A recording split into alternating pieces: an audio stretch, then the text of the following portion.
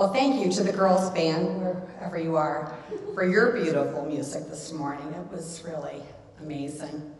And I want to thank all of you for your courage and your bravery in tackling the snow and coming here today. We New England women are a hardy bunch of women.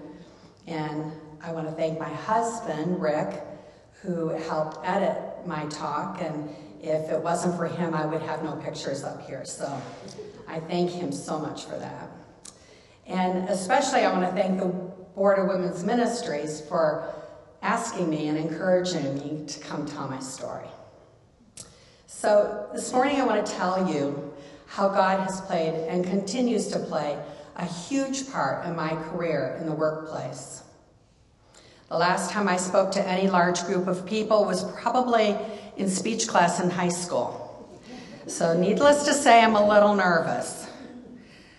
But I'm going to pretend to myself that you're a large body of passengers on a wide-body aircraft, and I'm talking to you from the front of the airplane, which is my position. So please turn off your mobile phones, or at least turn them on to airplane mode. Sit back, tray table in a full upright and locked position.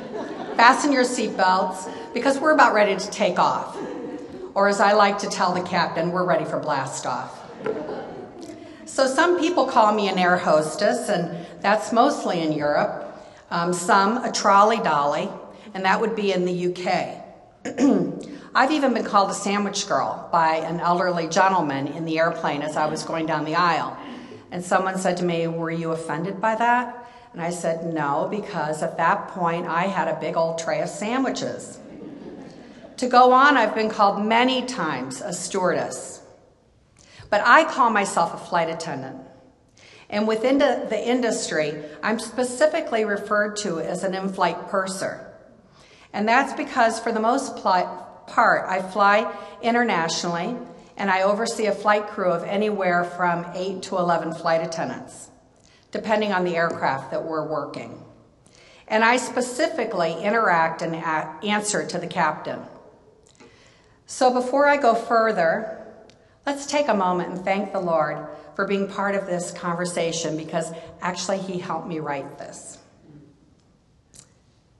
So, Father God, I feel so blessed to call you Father.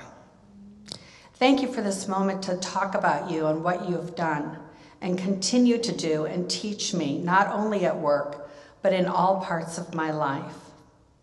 I pray that you're totally glorified and that my words are a blessing to you.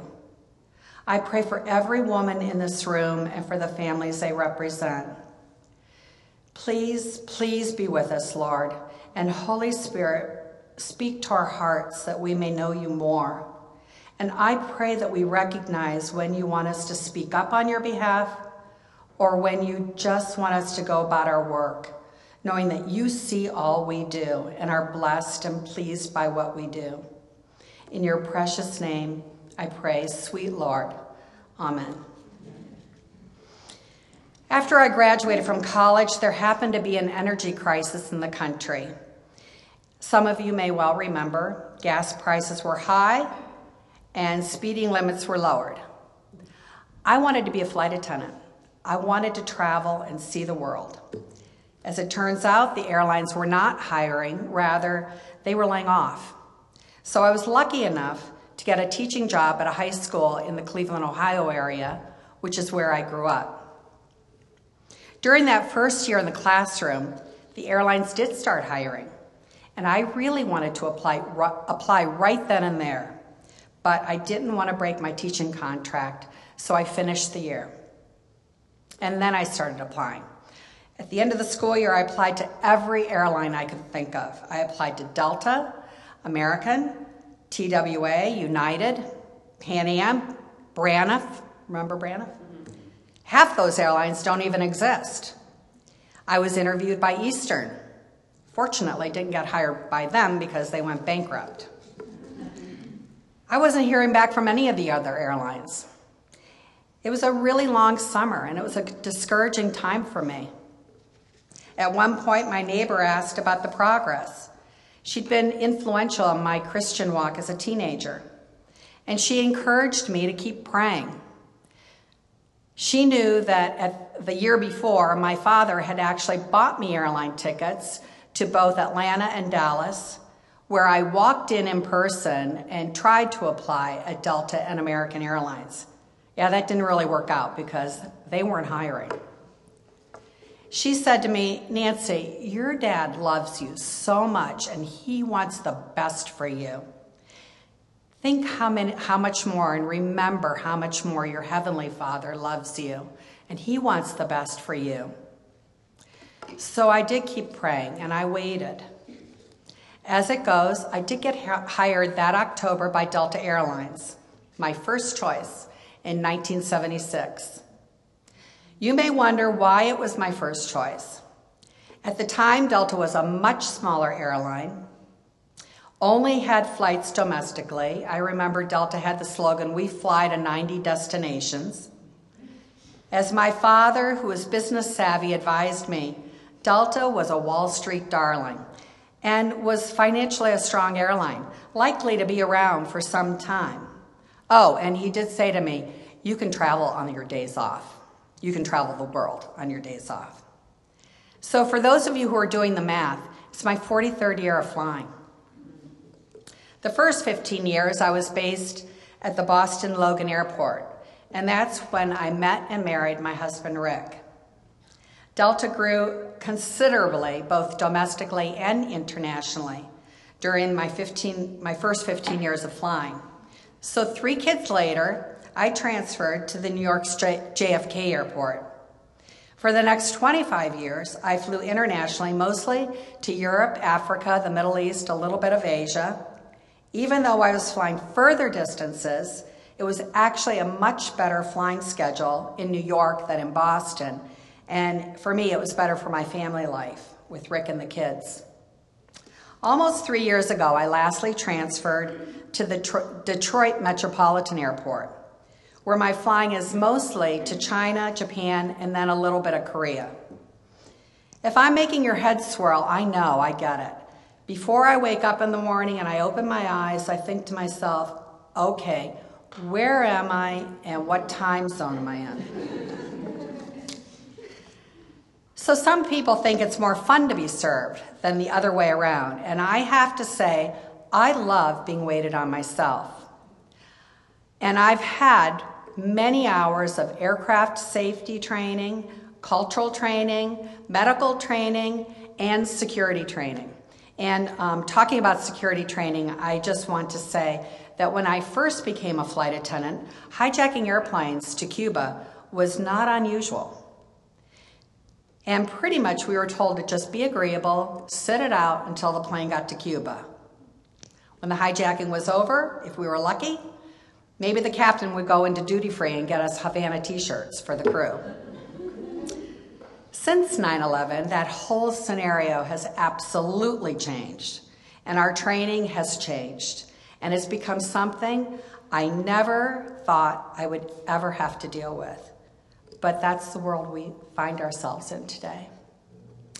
So getting back to my job description, it's mostly extending hospitality, and as Delta likes to call it, bold hospitality, being purposeful, deliberate, and intentional in making people feel welcome. My job is mostly serving customers on the airplane. Now, being a Christian and reading about Jesus, I think of him. And I remember he came not to be served, but to serve others. So I really do believe it's honorable to serve.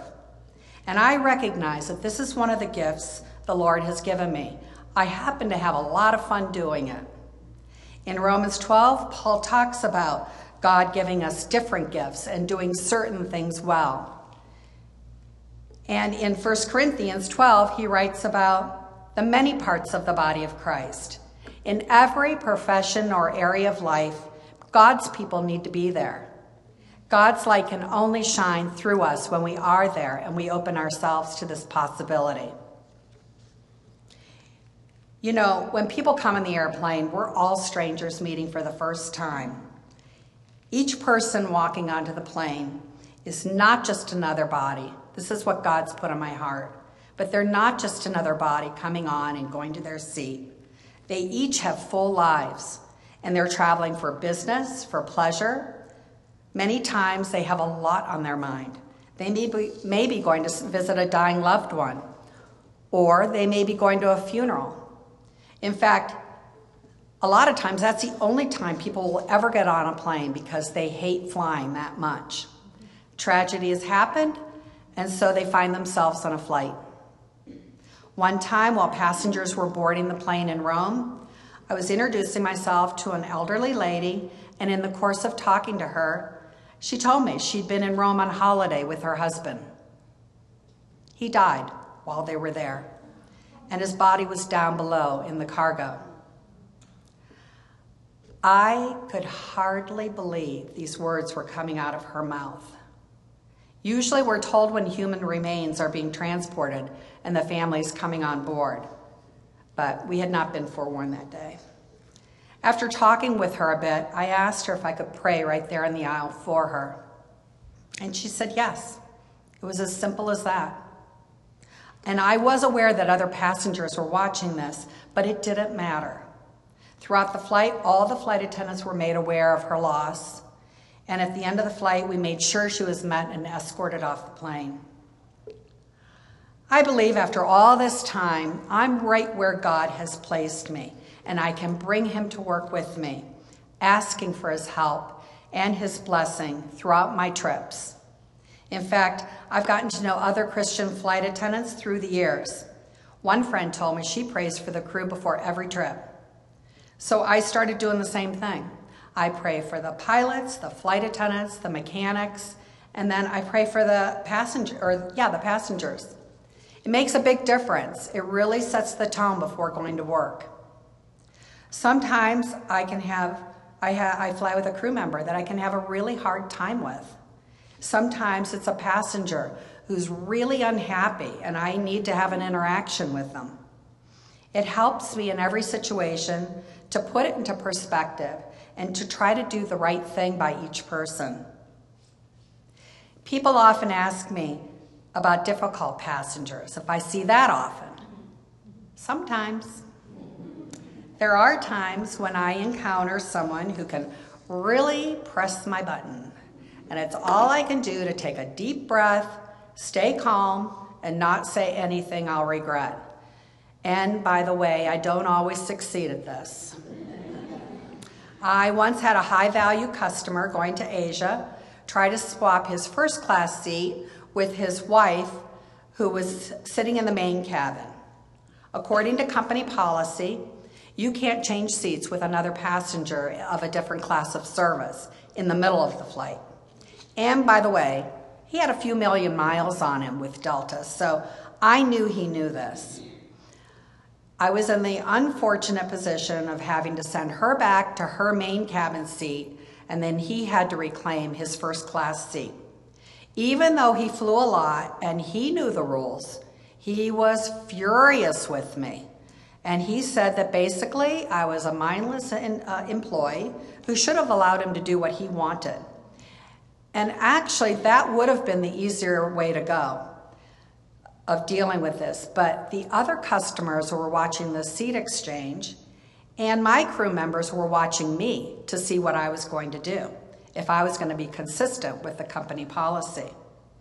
Later, when I spoke to my supervisor about this, she reminded me of the importance of being consistent.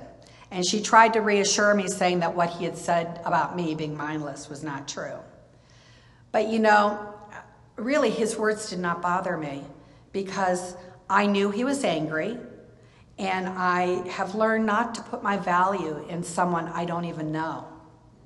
Remembering my real purpose in life, I'm a daughter of the Lord. I'm part of his family. It grounds me to try to do the right thing in addressing a situation. I've come to realize that while I'm definitely on the Delta Airline payroll, I'm really working for the Lord, and I have him to answer to before anyone else. He sees and he knows my motives, even when other people don't. And ultimately, I really want to please my Father first. I'm not doing this out of fear. I'm doing it because I really just don't want to disappoint him. You can imagine that working for the public, one sees everything you can think of, good and bad. Always I see people of different ethnicities, ages, shapes, sizes, wearing the strangest of things in general. Just really different from myself. And by the way, this is one of the things that makes my days at work so interesting. While in New York, I flew a lot of trips to Moscow, a ton of trips. So many that some of the flight attendants in New York nicknamed me Natasha. My kids would always ask me to tell them stories about my flights when I got home. And I always had stories, like the bride who came on the plane in Moscow wearing her bridal dress with a big old hoop skirt and a corset on the top. She changed out of the hoop skirt in the aisle, and she walked off the plane in New York carrying her massive skirt through customs. And then there was a time I was walking to the back of the aircraft, and I noticed a handwritten sign taped above a lady passenger's seat, and it read, "I hate everyone." I asked the flight attendants in the back, she's upset. What's going on with that? They said they wouldn't let her smoke during the flight.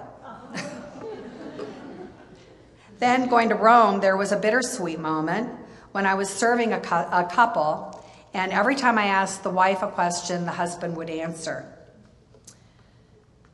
He later approached me during the flight away from her and apologized, and he said she had early onset Alzheimer's and didn't make sense when she spoke. He talked at some length about how he had discovered it. By the way, she was a university professor, and it just came on like that.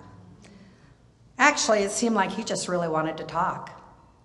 He was taking her to Rome for one last trip. God has really impressed me on me not to be very, very careful, not to catch myself, not to be judgmental of people. It's not my place or my burden. He's let me know he loves all people as much, no more, no less than he loves me. In Hebrews 3, 1 through 2, it says, "Don't neglect to show hospitality, for by doing this, some have entertained angels unknowingly."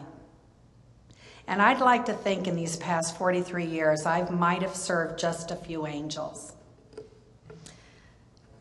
Many times, I find myself talking to someone on the plane so different from myself who I never would have had a chance to talk to otherwise. While in New York, I flew many trips to Tel Aviv. Firsthand, I was able to see the Orthodox Hasidic Jewish ancient culture and some of the laws they must abide by. Now, I'm no expert on Judaism, but from what I've read, Orthodox Jews observe very strict laws as defined in the Torah. An Orthodox Jewish man, for instance, cannot sit next to a woman of childbearing years if she's not his wife. During boarding, we would literally have to stop, reseat people to accommodate them. Once I noticed a young Jewish man standing in the aisle during boarding. He was across the aisle, and I called over to him, "Sir, can I help you?" He said it just like this, "I am seated next to a woman." "No problem, we'll reseat you." I also had to be careful not to brush up or touch an Orthodox Jewish man in the aisle by accident. When I walked through the aircraft, they would be standing in the aisle, and they would literally dive into their seat to avoid contact with me, kind of like the parting of the Red Sea. This is because, again, the men couldn't be touched by women within childbearing years. And you know what, as I got older, it seems kind of funny, but some of those Jewish men actually seemed to enjoy talking to me. I'm assuming once they thought I was older and I was safe to talk to. I remember once a couple of men even insisting on sharing their food with me that their wives had made them for the flight. These men really wanted me to try it. So our kosher food on the plane wasn't up to their up to their standard, so they would routinely bring food from home to eat.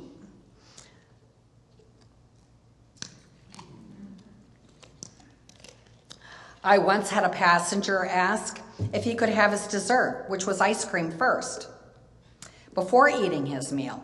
And I knew right away why he had asked this. He wanted his ice cream first because the law says that they have to wait so many hours after eating meat before they can eat dairy. I could almost see God's eyes rolling in his head as this man was trying to wiggle around this law by having his ice cream first. Flight attendants were always being asked when sunrise would happen, as the men had to prepare to pray. And by that I mean they put their prayer shawls on, they wrapped their arms in leather with a leather box here, and then they put a leather box here with the straps around their head. There's scripture in these boxes. They had to prepare. And once they started praying, they could not be interrupted during the prayer, or they had to start all over again. I was told by one male passenger that it's the man's responsibility to pray, not the woman's. Speaking of praying, the men would routinely gather other unknown Orthodox Jewish Hasidic men to pray with them and to complete a minyan to pray. Now, a minyan consists of 12 men who would pray together so God would hear their prayer. And I actually have a pretty funny story to tell about minyans. A male passenger asked me if it would be all right if he would pray next to my jump seat, which is just outside the cockpit, after the service was complete. And I said, yes, of course, it's fine. Well, I went on my crew rest break, which is at the back of the aircraft. We have crew bunks at the back, and I was there for a few hours. When I returned, the flight attendant who was working first class said to me, "You're not going to believe what happened while you were gone." That guy brought up 11 guys to pray up here. The area was jammed with men praying. And because of the location just outside of the cockpit, it was a security issue. So the flight attendants had to stop the minyan, which was not easy to do, and send the men back away from the cockpit. You know, I really could go on and on about these laws, but you get the idea. The Old Testament and why Jesus came to do away with the laws became totally real to me, just as I saw how much these Orthodox Jews are bound by these laws. To me, it's as real today as it's been for thousands of years, and it continues today for them. On initial descent, I want to tell you a most unlikely story on a domestic flight I was working. It wasn't a terribly long flight, but one that really touched my heart. I was working first class, talking to the customers, just normal stuff. After the beverage service was complete, the other flight attendant and myself were sitting on our jump seats, talking to each other.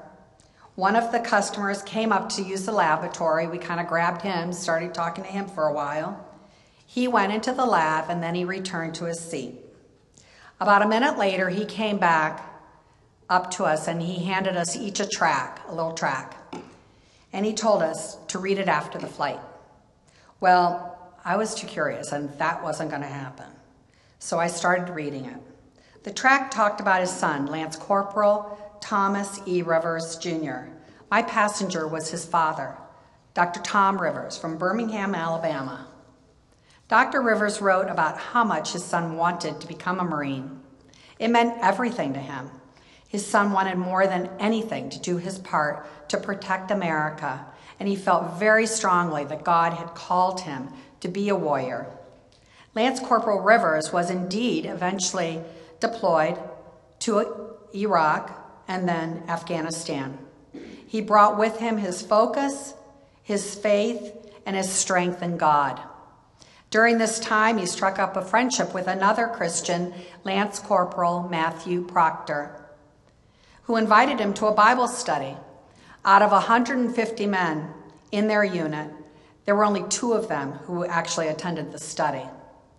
They continued their two-man Bible study, and while discouraged that others weren't joining in, they continued to pray for the men in the unit. In fact, at the same time, there was quite another following within the unit for the Ouija board. But Matthew and Thomas continued to pray, and they stayed faithful to God. At one point, Matthew was so discouraged he just wanted to stop the study. But Thomas said no, they should continue to meet. Thomas was a patrol leader, and as a patrol leader, he was not required to stand watch for the unit. However, a Marine in his unit was exhausted, and so Thomas offered to take his place to stand watch. To quote the track, Thomas and Matthew had been reading in the Bible about love.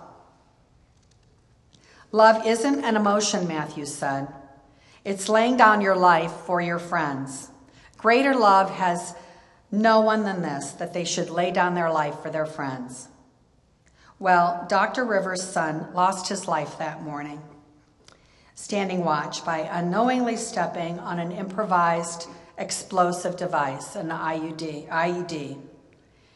He had taken another man's place to stand watch, and he died as a result.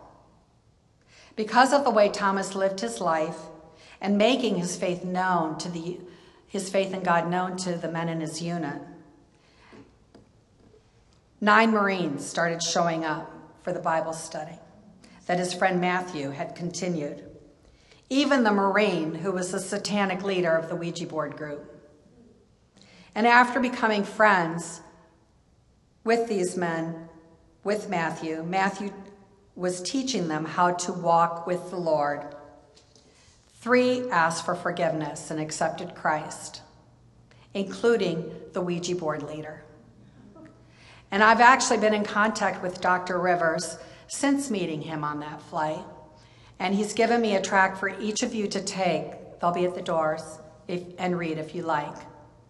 They're available to you today. On our final descent, I want to tell you one more lesson that God has taught me about 15 years ago. Always, before I go to work, I pack my bags.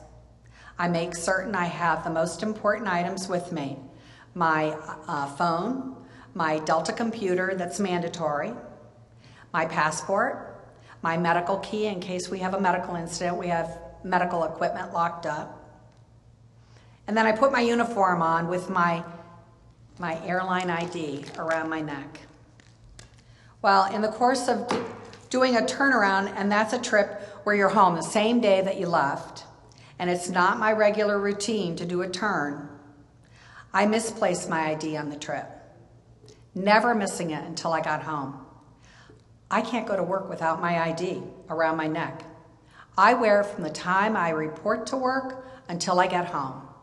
The only time it's not around my neck is when I'm actually working a flight. And then it's in the same bag, in the same pocket, always.